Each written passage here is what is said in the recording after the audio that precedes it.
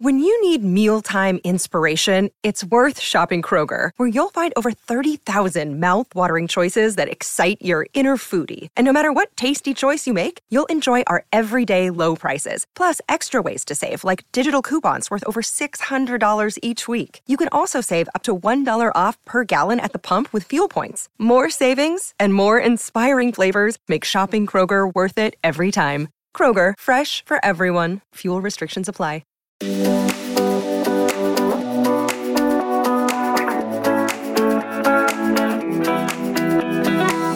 I'm Alice Living, best-selling author, personal trainer, and host of Give Me Strength, where we discuss the positives of living a stronger life physically and mentally with the hope to inspire you to do the same. Welcome to Give Me Strength. My guest today is Roxie Nafousi, who is a self-development coach, manifesting expert, best-selling author, and ambassador for the Mental Health Foundation. After years of living a hedonistic lifestyle in her early 20s, fueled by partying and poor self-care, Roxie found herself at rock bottom. Since then, she has gone on to share her journey of recovery, amassing a huge community of loyal followers, and has helped thousands of others to become more resilient beings, more able to fulfill their potential through the power of manifestation. Roxie, welcome. I am so happy we finally got to make this work.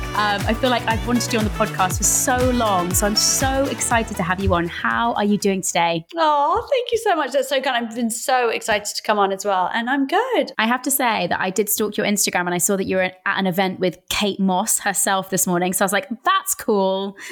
It was Kate Moss and Deepak Chopra, and Deepak Chopra guided us through a meditation, which was incredible. It was very cool. Yeah. Very, very good. Can we trade? So look, I would love to go into so much today. And I feel like you're someone who's had this kind of meteoric rise of success. But I know that often when it appears like that, often there's so much that goes on behind the scenes and years of hard work, plugging away to get to where you are. So I guess my first place that I want to start is really by going back. And I do this a lot on my podcast because I'm so fascinated by, the foundations that make us who we are. And we know that our childhood can be, something that both positively and negatively shapes the baggage that we then carry through to adulthood and shapes who we are. So I'd love to hear about, your early years, who Roxie was when she was, a little girl and how that, I guess, formed and helped to push you towards, the journey that you've now been on. When I look back at my kind of early years, I definitely don't look back with many fond memories, I would say. I found school in general really tough. Being Iraqi, growing up in Oxford, I was absolutely subject to racism very early on, especially when the Iraqi war broke out. And there was a real propaganda campaign against all Muslims. And I came from a very devout Muslim family. And, Islamophobia was rife. And so in those kind of years where I'm forming my self-worth and my identity, partnered with, the fact that at home there wasn't this emotional safety. And I won't go into detail about it, but it was very hard for me to find any self-worth at this point. So I actually changed my name. I changed my name from Rowan to Roxie when I was 12, when I moved schools. And I think when I look back at that, I think, okay, yeah, I had really, really started to reject myself very early on. Like I really was ashamed of who I was. And that sense of shame, I think, really colored many of the years to follow. So I, had disordered eating at school, then found drugs when I was 18. And that kind of, took me through until 28. And I was, still on that journey trying to going back to that youngest years, 3-year-old me, I would say 3-4 years old is when I had self-worth before it had gone really. So yeah, it's been a journey, but those years, I think, sometimes I look at people or I meet people who are just naturally very confident. And I'm always really fascinated by those kind of people. I would say that they are like natural manifestors. And they all have in common this really stable childhood background. I mean, obviously no childhood is perfect, but they have this like emotional safety, the security, the support system that really does influence them. So I would say that mine influenced me sort of in the other direction, but gave me so much resilience. And I'm so happy for every journey and everything I've been through, because of course I wouldn't be able to do what I'm doing today and, hopefully help other people if I wasn't able to relate to them and understand them.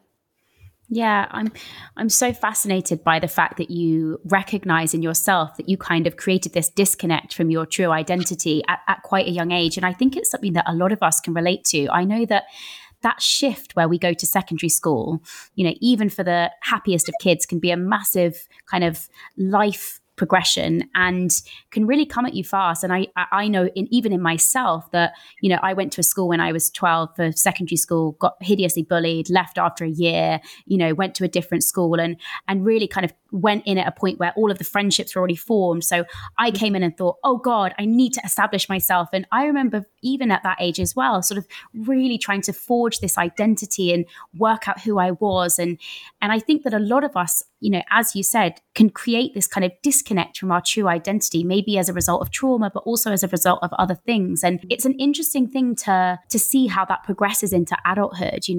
I don't know whether you now feel like you've come back to your true self, but it's interesting that I think a lot of us in some ways can create different versions of ourselves to please the company that we keep. And I wondered whether in your kind of manifestation journey, part of that was finding who you are again, and whether that's part of the journey that you also take people on. I think that is the most important journey of manifestation. I think when I look at my 7 steps to manifesting, step 2 is to remove fear and doubt. And this is really looking at all the kind of limiting beliefs, insecurities, feelings of low self-worth that we've accumulated over decades. And it's understanding how we can remove them, heal them, process them so that we can come back to our most empowered empowered selves, full of that self-belief and confidence that we have as very, very young children. And I would say that, when I talk about manifestation, for me, it really is this self-development practice. And it's for this reason. Its foundation is in healing and healing all our wounds. And it's been the greatest gift that manifesting has offered me on a personal level. Yeah, I think that's, so interesting. And on that, I think that, I guess my question to sort of further it is, how do we find our true selves? Like, that's something that I'm fascinated by. I think that there's so much now around self-development and, working on ourselves. But I guess, even in my own pursuit of quote unquote finding happiness and peace within myself, you do always have these moments where you're like, what is my identity? Who am I? Like, what do I stand for? And actually having the ability to be able to work out what those things are it can actually be really difficult. Yeah, I think so. And I mean, I think we're so influenced by society, culture, social media, the people around us, our peers, our parents, that it can take time to get rid of the noise of what other people expect us to be or want us to be and figure out just who we are authentically. But I also think the kind of journey back to yourself, like happiness, isn't a destination. It's like you're constantly uncovering new layers of yourself. So for me, this kind of journey back to myself is really all about, a big part of it is about recognizing patterns and behavioral patterns. So for me, that's huge. So I'm always trying to understand, why do I react the way I react? Why do I perceive experiences in this way? What is informing that? What past trauma is, dictating how I feel about myself and the world around me? And how can I change that? Or how can I heal that? So actually I can view the world differently and view myself differently and then experience things differently. So it's almost like being curious about yourself rather than looking for definitive answers, just being curious about how you respond to, each stage of your life, I guess. I feel like I am constantly doing that. Like, I'm so self-aware and very able to take ownership of the behavior that maybe isn't healthy, that maybe doesn't have a positive effect on someone else, that I feel could improve. And without judgment, it's not about judging yourself and thinking, God, I wish I wasn't like that. But it's going, hey, okay, this is something about myself that perhaps I could develop, perhaps I could change. And that's growth. And I think this journey is about growing into our most empowered, content, happier selves. Yeah, no, I think that's a brilliant way to put it, to almost like develop that compassion and self-curiosity rather than, being like me and constantly just wanting answers there and then, which can be hard. Now, look, I want us to sort of head back on the timeline a little bit, because we've sort of talked about your childhood and going to school, and you sort of describe living a hedonistic lifestyle in your 20s. And I think it'd be really helpful to understand this part of your life, because I've heard you talk about it on a couple of podcasts, and I've lived in London for over 10 years now, and I see so much of that behavior normalized, whether it's drugs, it's drinking every weekend, it's not sleeping, it's partying hard, it's, living a very fast paced lifestyle. Do you think to some extent we're still kind of glamorizing this? I guess particularly when we see it, in media, on social media, and essentially, setting people up for a lot of issues along the line, because we're kind of showing this, you can have it all, you can party, you can do this and do that. Do you feel like, that's a difficult place to put people in? And I guess from your own perspective as well, like, how did you find that for you? Was it incredibly normalized when you were living it? Did you feel as though your experience was, I guess, one of many? Yeah, I mean, look, I don't know. I feel like I'm so out of that circle now that I don't know. I can't say if people are still feeling like it's glamorized. But for sure, when I started taking drugs, I thought it was so cool. I thought I was like, it was that kind of era of heroin chic, and you would see all these celebrities and it girls falling out of nightclubs. Like, you don't get that now so much. Do you know what I mean? I think it's different now. Now, all the kind of it girls are like Gigi Hadid and Kendall Jenner and Bella Hadid, and they're all into health and wellness, and it's very different. Whereas for us, the people we were kind of looking to as trendsetters lived a very different lifestyle, and they did make it seem cool, and all the movies and all the TV, and everyone was smoking, and I absolutely thought it was cool, like, for sure. And as somebody that had kind of no self-worth, it was giving me this kind of false sense of confidence, which was so addictive in itself. And you make all these strange connections because, everybody is out at after parties, and when people are high and on cocaine, everyone is your best friend. So you feel like you have, it's all these kind of false beliefs that you end up having. You start feeling like you're connected to people when actually you wake up the next day and realize you're completely alone, and all that shame comes back. But it is very hard to, I think, get out of the cycle because it becomes so normal, and there's always someone worse than you. So there's always someone that's like, oh, you're not that bad because so-and-so does it every day, or you're not as bad as this person, or you're not waking up and doing it. And I think that it can take a long time for people to recognize that they have a problem because of that. I think for me, I first went to an NA meeting when I was 21 or 22, which is really young. So I think I kind of found Coke and then very quickly became addicted. Like, I knew it went spiraled. And I think the friends, so if someone in particular was like my best friend around me was like, I can't hang out with you anymore. Like, it's too fucking much. And I think that was the catalyst then. But I went in at 21 or 22, but I didn't give up until I was 28. So there's another 7 years there where I knew I had a problem, but then couldn't really find a way out of it and kept being sucked back in. And so for those 7 years, it's not really fun anymore because you have a problem. So you're just filled with shame and guilt, and it's toxic. Yeah. And I think it's just a fine line between fun and then something being a problem. And how did you find pretending that everything was okay? Because I'm guessing you had to like uphold a job, you had to still carry on, you know, kind of, I guess, doing the normal day-to-day life while also having this, you know, I guess, excessively hedonistic nightlife. So how did you find yourself, I guess, creating that sense of smoke and mirrors? I know a lot of people will feel that, where they're almost like trying to live a double life. They're trying to do everything and be everything, basically party hard, work hard, you know, keep down a job, hold good relationships. How did you find yourself living almost a bit of a double life? Well, I actually didn't have a job. I didn't work really. I actually would end up selling things.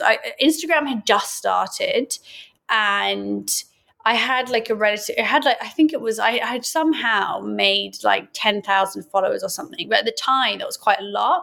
And I was in central London. And so, you know, brands would kind of send me stuff and then I'd sell them. And like, you know, it was, I kind of was just like, I would try and write for magazines and be like, write to you, can I write for you for free and stuff? But generally, I wasn't working. I wasn't really making any money for, you know, the whole of my 20s. And I was very, very, very lonely. Like in the days, I could spend days not seeing another person because I was just on my own. So, but then obviously then when I would go out, it was so different. So I wasn't able to do both. But at the time I was deeply depressed and unhappy, but also nobody was talking about mental health at this time. So on Instagram, I was still posting, you know, as if I was having this like great life. But was like just in pieces. Yeah, I can definitely relate to that. Now, look, I always am so fascinated by the rock bottom moment, the moment that's the catalyst for change.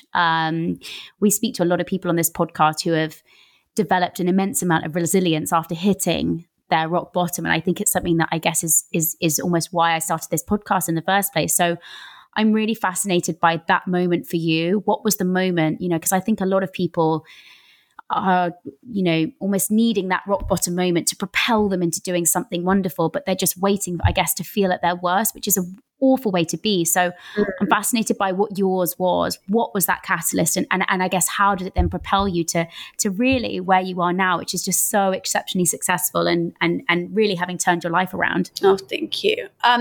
So I had, obviously, like I said, I kept trying to give up drugs, and then I would it was just impossible. So I was always on this kind of yo-yo. But I had read this book called Feel the Fear and Do It Anyway by Susan Jeffers, which I don't know if you read. It was one of my favorite books. And it really is all about taking responsibility for your life. And it was the first self-help book I read that I felt really started to make a difference. And after reading this book, I went home and decided I'm going to book a yoga teacher training course, and I'm going to turn my life around with yoga. Because yoga, I'd had a really bad back problems. And so I'd started Iyengar yoga at 21, and it had been my safe space throughout my entire 20s. So I felt like a connection to it. So I decided to book this yoga teacher training course in April 2018. But of course, once I booked that, what happened was I thought, great, well, I'm just going to go hell for leather, you know, just get as fucked up as possible, eat as much as possible, because I'm going to have this month where I'm so healthy. And that was always the cycle. If I knew I was going to be healthy for a bit, I would just absolutely binge before. So kind of spiraled, got to Thailand and had a month where there was obviously no access to drugs, alcohol, cigarettes. I wasn't eating meat. It was like, you know, meditating for hours a day, 200 hours of yoga. And I thought, great, this is it. This is going to be the moment that changes me. So, and I remember it was really hard. I mean, it was deeply painful. You know, a lot of pain was coming up in that trip. And I landed back in London, and when I landed, a friend of mine called me and said, I'm going to this art gallery opening tonight. Do you want to come? And I was like, yeah, great. So she goes, meet me at my hotel. And so I meet her at her hotel at 4 p.m. and she pulls out a bag of Coke and goes, do you want a line? And I was like, oh yeah, go on then. And then I was straight back. And then we went to this dinner. And then I went to an after party. And then I carried on going on my own all day. Went for lunch with a friend who had no idea I was still high. Went out for dinner with her, went out to a club, went home with somebody, and then 48 hours later kind of woke up after this 2-day bender and just felt utter hopelessness and shame and disgust. And even now thinking about it, I'm like, oh, like it gives me like such a horrible feeling, the thought of me just at home on my own, like, oh, it really gives me the shivers. And what happened actually was then that week, I remember I'd kind of recovered from it and then gone to a friend's house to watch the royal wedding, and everybody was there sober, and I was just on my own in the bathroom doing coke all day. So I was at that point at rock bottom. I was like, I don't know what's wrong with me. And I called a friend of mine and she said, you should listen to this podcast on manifesting. And so I listened to it, and, a few weeks later met Wade he sent me a message on the 7th of June, 2018. And on the 7th of June, 2019, our baby boy was born. And it wasn't definitely like that year, between meeting Wade and Wolf being born was definitely not an easy one. It was probably the hardest year of my life, mentally, but it was the catalyst for all the change that was to come. Yeah. Why was it the hardest year?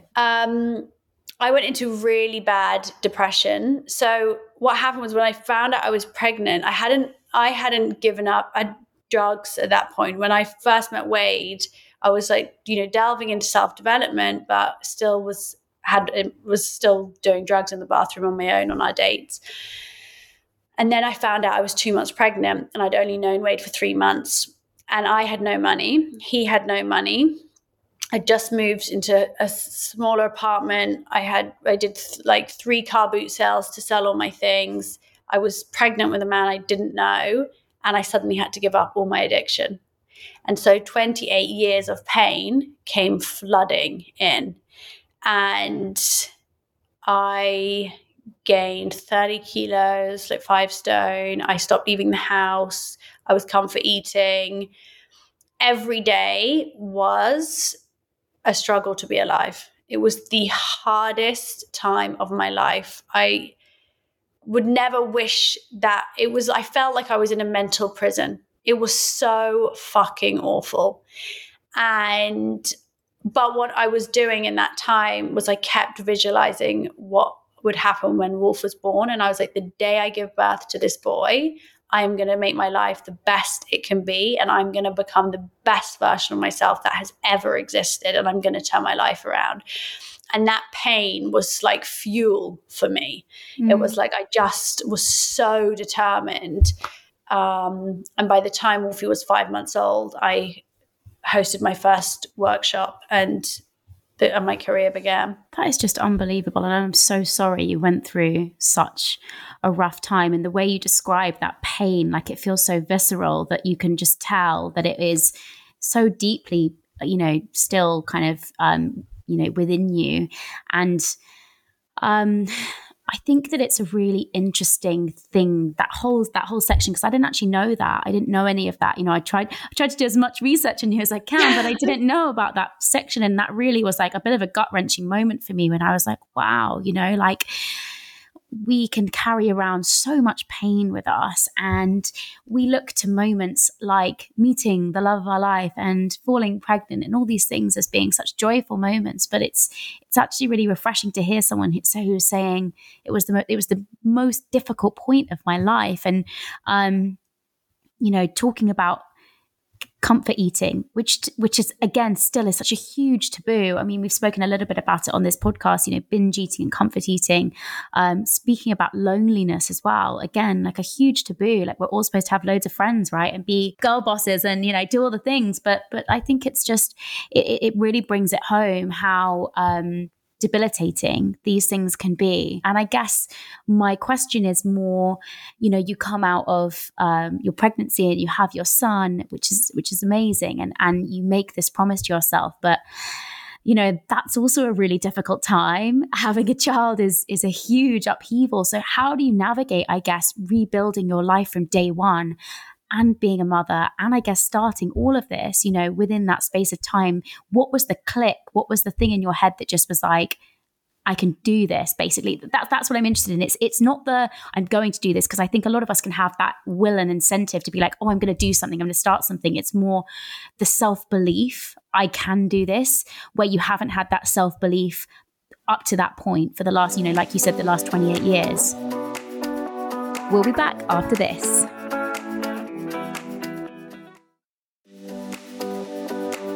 Welcome back to Give Me Strength.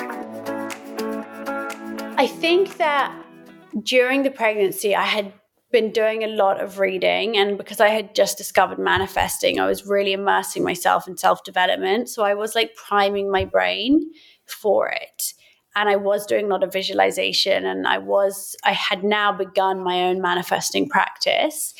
And so actually, and because the pregnancy was so hard and I felt so out of control, when I gave birth, actually, I felt a million times better. And I was actually so excited and ready, and I didn't want to waste a day. I was like, I have wasted 28 fucking years of my life being sad. I will not waste one more day. Like, I have to just move forward. And so I think for me, it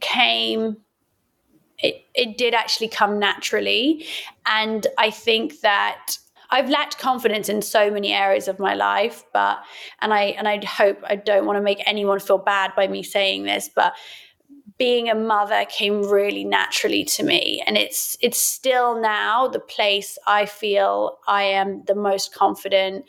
That is where I am my best self. Like, he brings out this, unbelievable patience and softness in me. I mean, there's such a gentleness in the way I am with him, and femininity and kind of nurturing, which I don't get at work, let's say, because it's such a different energy that you have to bring. And so actually the counterbalance of this like real energy and drive for work and growth and, spreading my message with the balance of this real softness and patience was so perfect for me. So it really like fit together actually really well. And also, by the way, I had Wade, who's an amazing dad, who was very supportive and allowed me the space to grow as I was still a new mom. Yeah. So let's go into it then with the manifestation, because we sort of danced around the subject a little bit. And I think, it's interesting to actually really dial down into what it is. What do we mean by manifestation? You're obviously a massive expert in this space. So when you describe manifestation and visualization, what do we actually mean by those things, and what's your interpretation of it? So to manifest literally means to make it happen. And manifesting is using the power of your mind to change and create your reality. And to me, it is a self-development practice. So my book, Manifest 7 Steps Living Your Best Life, really is a sort of life guide. And these 7 steps are steps that you live and breathe. You don't dip in and out. And manifesting has a lot of misconceptions. A lot of people think it's just about visualization, or it's wishful thinking, or, it's a bit woo. But actually, it's none of those things. This is a very practical, philosophy really that kind of is been around for centuries. And my 7 steps are based around self-belief, gratitude, taking action, being proactive, stepping outside your comfort zone. It's kind of, I always say, like, if you're a skeptic, definitely read my book, because it's so straight talking, there's no fluff, and you really get an understanding of how to use this incredibly life-changing, transformative, and powerful practice to benefit you.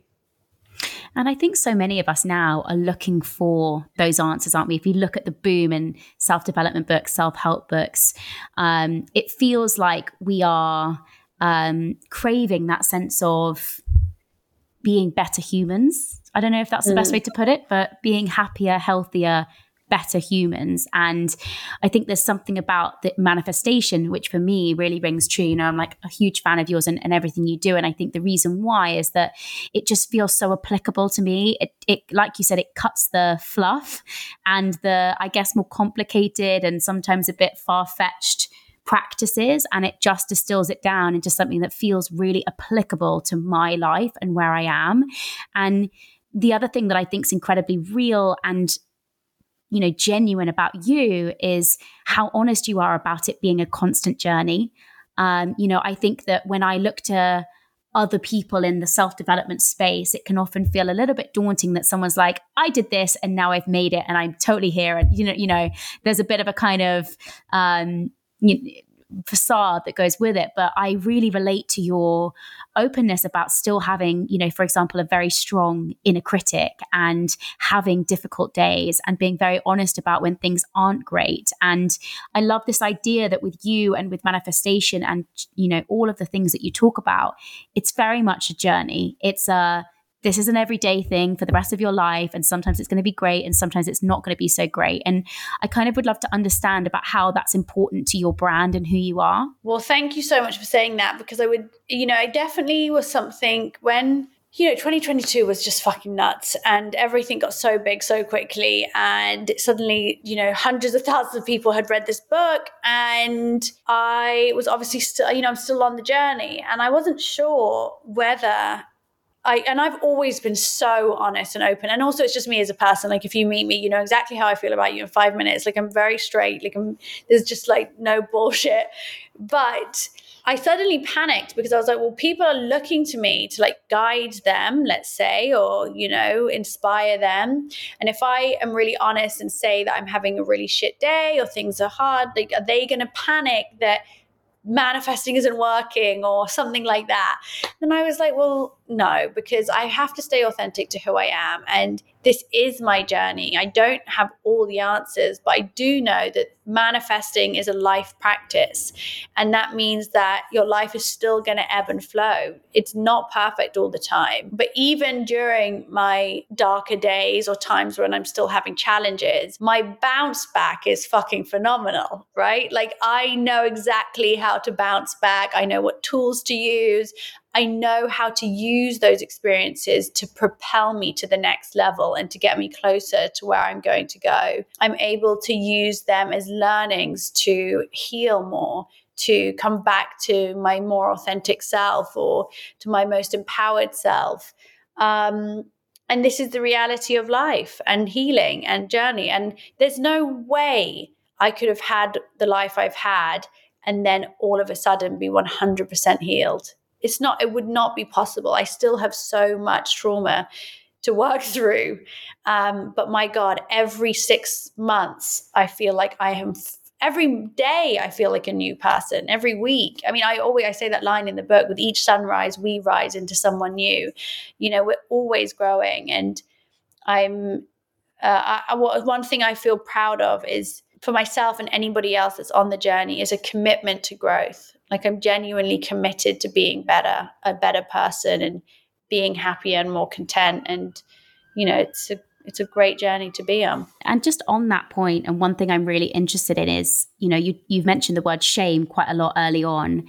And I wondered if there's a part of your journey that's also been about forgiveness to your inner child, to your younger self, to the Roxie that you were even a year ago, there's an element of forgiving yourself and losing shame for doing things that you just, you did in the moment and were completely part of making who you are. I know that there's certainly aspects of my life that, through therapy, thankfully, like I've realized that stuff's not my fault, that I don't have to go through life carrying all of this guilt and blame. And as much as that's a really hard lesson to learn, I wondered where forgiveness and, releasing of shame fits into, how you've healed yourself. Yeah, I mean, I think forgiveness and I think I touch on it in the book, both Manifest and Dive Deeper, but forgiveness, I mean, is key, because when we're holding on to those feelings of guilt, we're constantly holding ourselves back from being, the most confident we can be. And energetically, it's holding us back.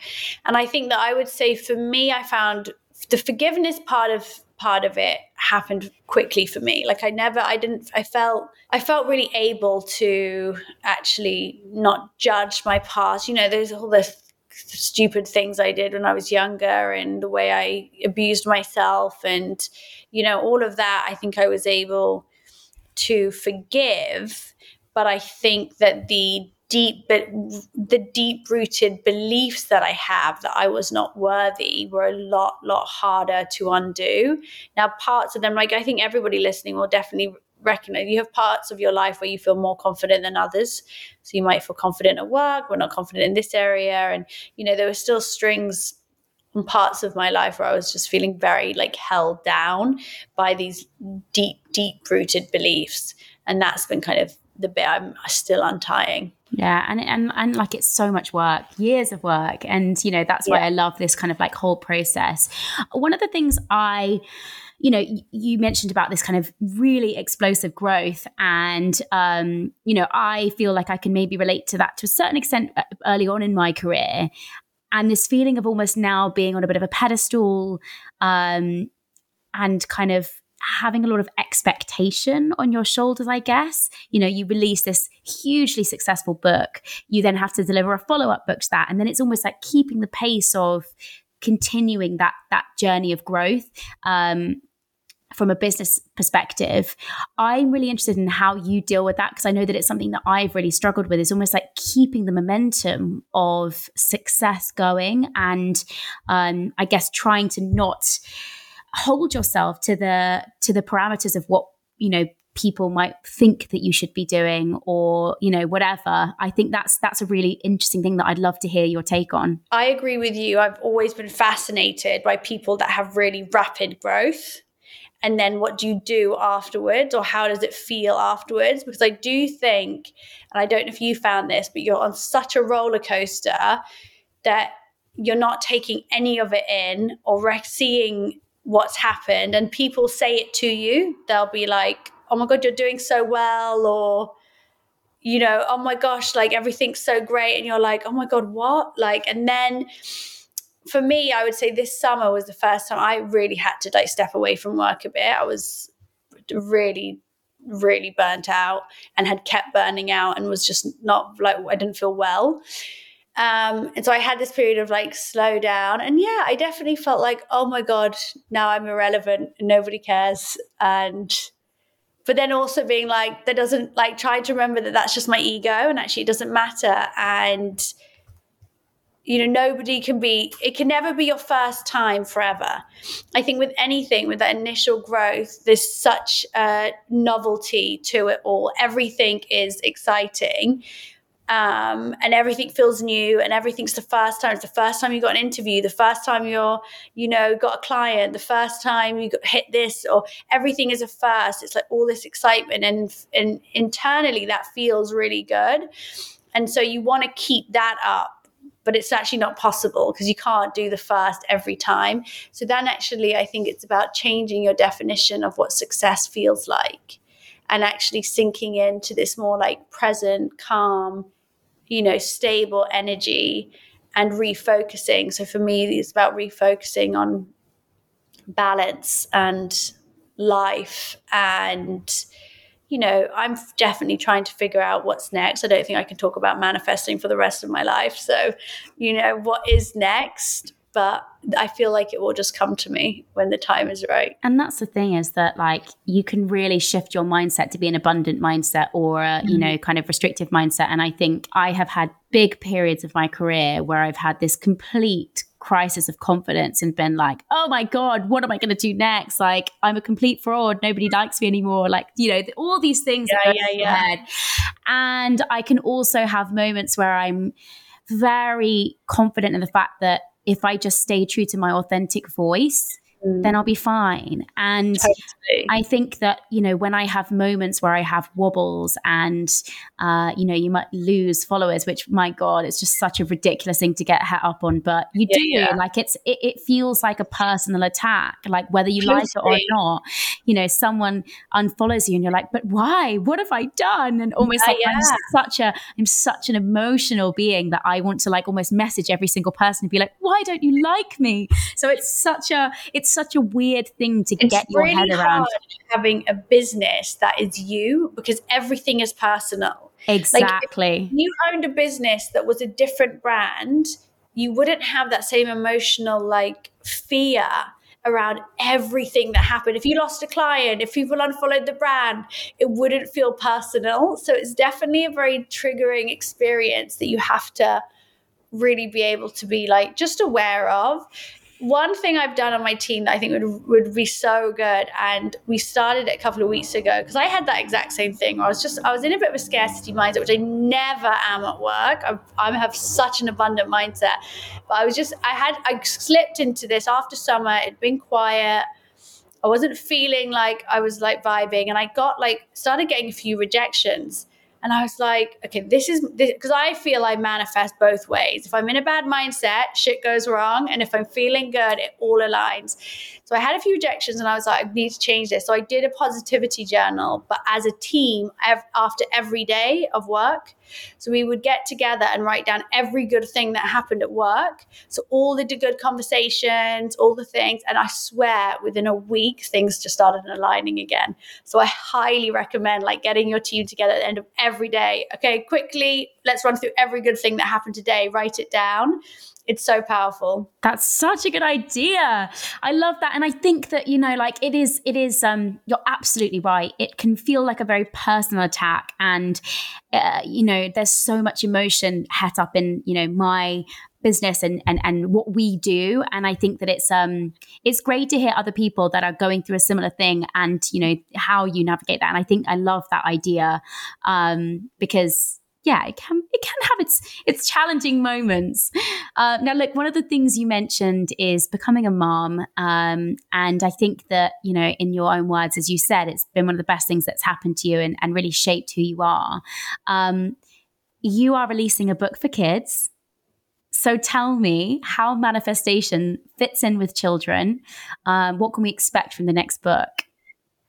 So manifesting is a self-development practice. And I thought, when I brought out I had the idea for Manifest for Kids, I would say my soul was set on fire. I absolutely knew. I feel this is the most important book I've written, like for sure.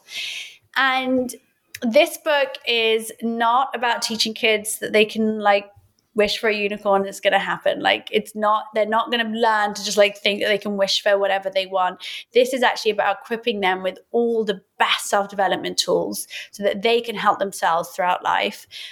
So I split Manifesting for Kids into 4 steps. Step 1 is understanding emotions, and I give them toolboxes to deal with guilt, sadness, fear, anger, worry. Within each emotion, I give them a toolbox. So this is like self-validation. So just it's teaching them to be aware of their emotions, how to express it safely. Things like affirmations, meditation, breath work, really simple little tools that they can use and get really acquainted with. The second step is self-belief, of course. I mean, the earlier we can do these practices, the better. The third one is gratitude. And this is really teaching kids how to adopt that positive mindset from early on. It's something that I've been doing with Wolf since he can communicate, and it's 100% impacted him. And then the fourth step is goal setting. And this is more around visualization, how to set goals, even teaching them how to make mini vision boards, persisting, when things get hard. So it's a really sort of full practice, but really easy for them to read. I wrote it really, obviously, in a really kid-friendly tone. There's an 8-week journal at the back for them to fill in every day as well. And yeah, I'm genuinely so proud of this book. And isn't that where it should start? Like we've talked a lot about, at the start of our conversation about how childhoods can really shape who you become as a person. And I think that if we can start some of those practices young and even just create emotionally intelligent kids, those kids that are in touch with their emotions, able to communicate effectively, able to understand, some of those concepts that we can only come to, that I'm only coming to much later in life. I think that's a really incredible place to start it. So I'm so excited for that. And look, even looking forwards, I'm sure, obviously you've got that book coming out, but, speaking of kind of the momentum of your career, are there things coming up that you're really excited for? What does the future look like for you and for Manifest? Oh, well, I'm launching Manifest Dive Deeper, the second book in America in January, although it's being renamed to Manifest in Action. So that it's always exciting to go over to the US. But I don't know what's next. This is what I'm trying to work out. My team's just expanded, so this month we're 5 of us now. Just trying to figure out what is next. I really want my own brand that's not me. I just need to figure out what that is. Speak it into existence. It's out there, and the idea will come to me, from the universe. Oh, Roxie, thank you so much. Look, I think your journey through, some really tricky but incredibly relatable stuff is amazing. And I know for one, I have really found that your approach to manifestation, to being just so genuine and real with an honest journey of finding oneself and of coming out the other side of a dark and difficult patch, to be so inspiring. And I highly recommend giving the book a read, by the way, if you haven't read it already. But thank you so much for your time today. It's been so great to chat and to hear your perspectives. And I really look forward to seeing the new book. Oh, thank you so much. Thank you, lovely. It's been so nice to chat.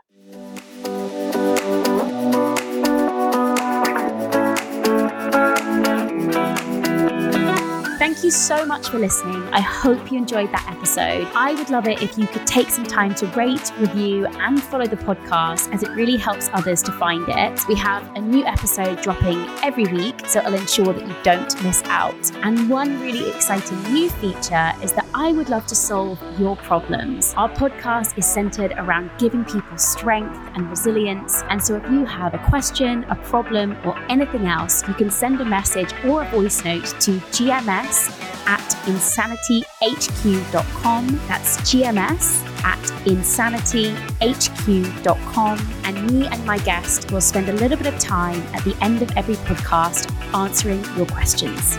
See you next time. Insanity Group.